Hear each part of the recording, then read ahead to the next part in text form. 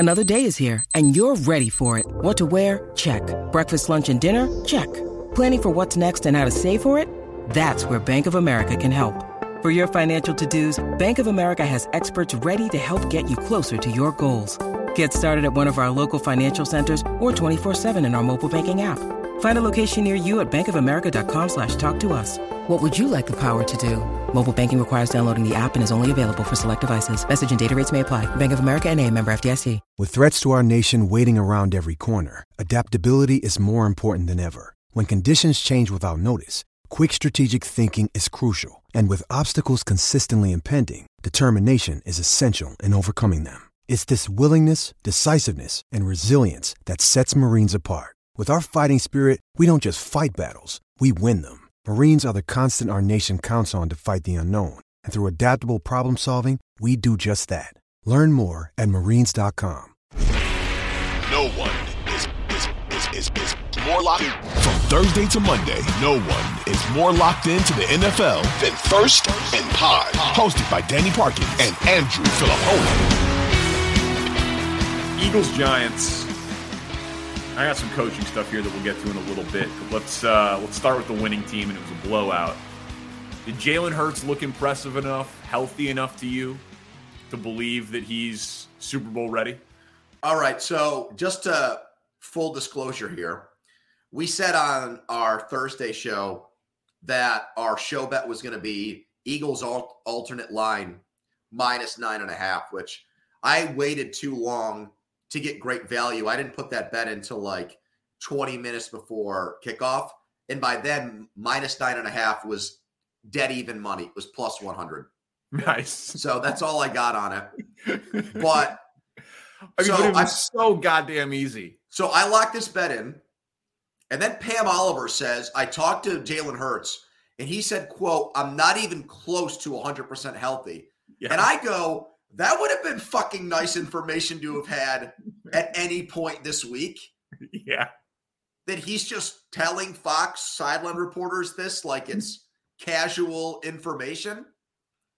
So there was momentary panic for me, but then Philadelphia just went right down the field and scored. And we talked about this on Thursday. I said this game could go one of two ways. Either Philly was going to do that, and the Giants were going to realize right from the very beginning that they were just not up for the fight. They didn't have the weapons, the personnel to keep up. Or Philadelphia was going to look sloppy and beat itself. That was the only way they were going to lose the game. And they looked like the team that, for the first 10 games of the season, had the best record in the NFL, I thought. Yeah, the sideline report scared me too. The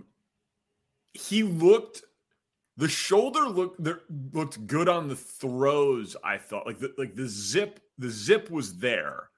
And he ran the ball 9 times, including for an easy touchdown. But he didn't look terribly interested in running, I guess I would say. And they got up so big that it felt like they just decided that they didn't really need to. I would agree with that. Sanders had 17 carries. That's high for him. Gainwell had 12. That's high for him. Fucking Boston Scott, who only scores his touchdowns against the Giants, had 6. So they had 35 rushing attempts, 35 non-Jalen Hurts rushing attempts. And I still think such a huge part of his game, obviously, is running. And now he gets the Niners front 7. He's clearly healthy enough to be good, and they're such a talented roster that I do think they can win the Super Bowl. But there was something about just how he was looking to run, how he was kind of avoiding a little bit of contact when he was running. He picked his spots. Slid a couple of times. You know what I mean? It was effective, but it was not explosive and it was not intimidating. So I kind of believe him that he's still not 100%. And I wonder if they advance past San Francisco, if the 2-week break before the Super Bowl would bring him back to what he was the first, 75% of the season or whatever it was. But the Giants just It's exactly what we thought it was, man.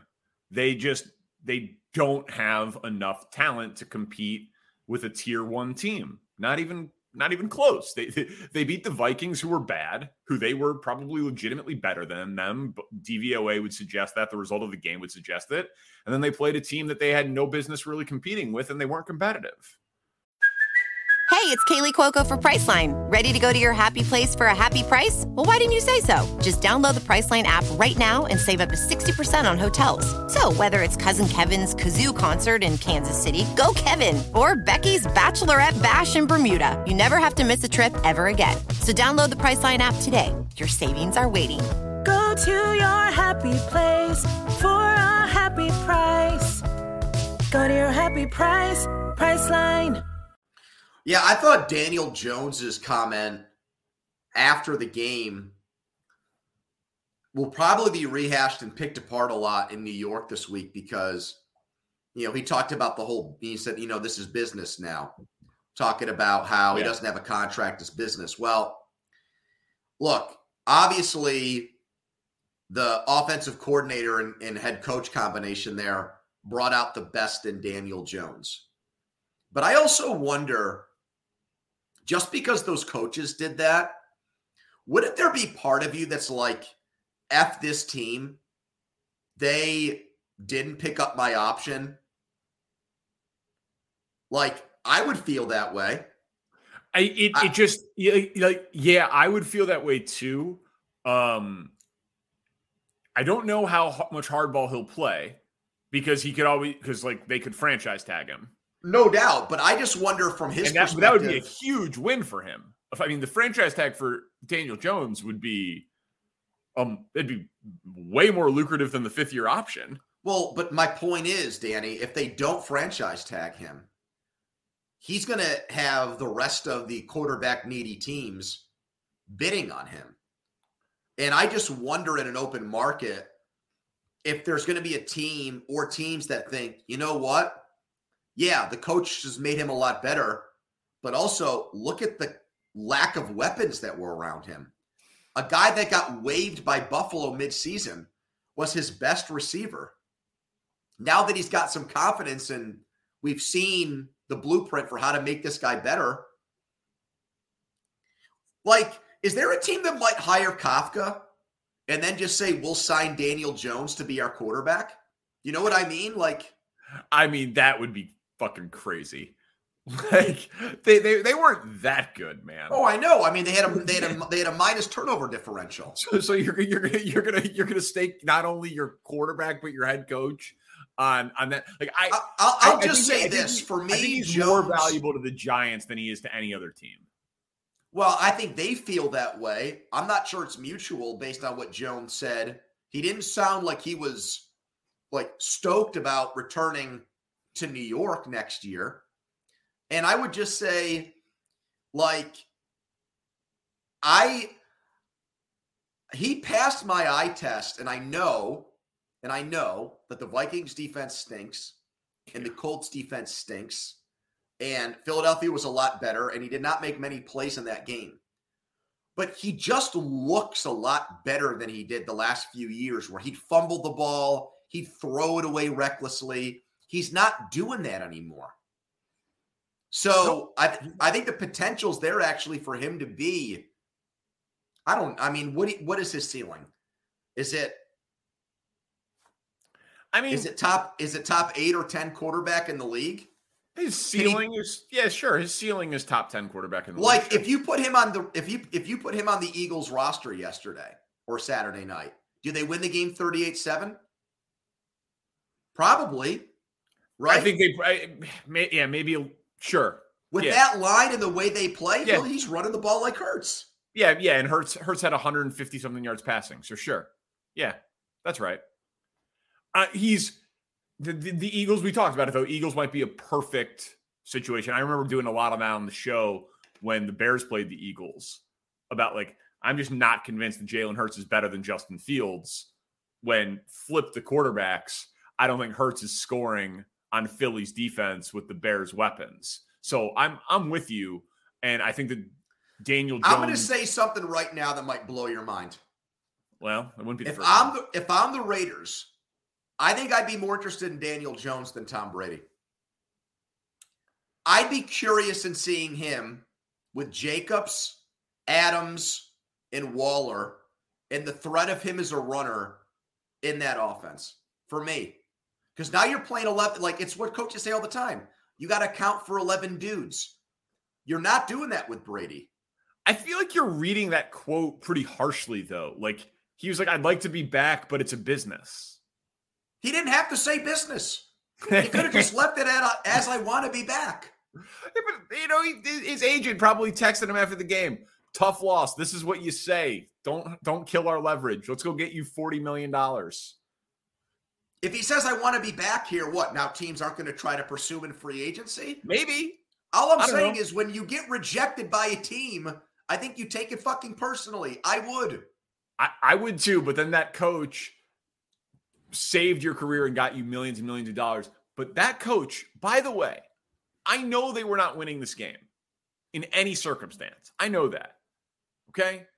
Can you explain to me, down 21. Oh, I know. In the fourth quarter. I know. At the 42-yard line on 4th and 6 with 13 minutes and 20 seconds left, punting the ball away? I know. The Eagles then just drive down the field. It's an 8-minute drive and kick the field goal. What the hell is he doing? Yeah. Dude, I'm not saying it's fireable because he had such an unbelievable year. And I've spent the last 6 weeks saying that it's ridiculous that he's not the favorite for coach of the year and that it was a joke that Sirianni. He waved a white flag. That's what he did there. I mean, he conceded the game. But he ended up losing by 31. I know, dude. I was as miffed and as mystified as you when I saw him do that. I couldn't believe it. Like, there's 13 and a half minutes left. You could score 3 touchdowns in that amount of time. You know what you can't do?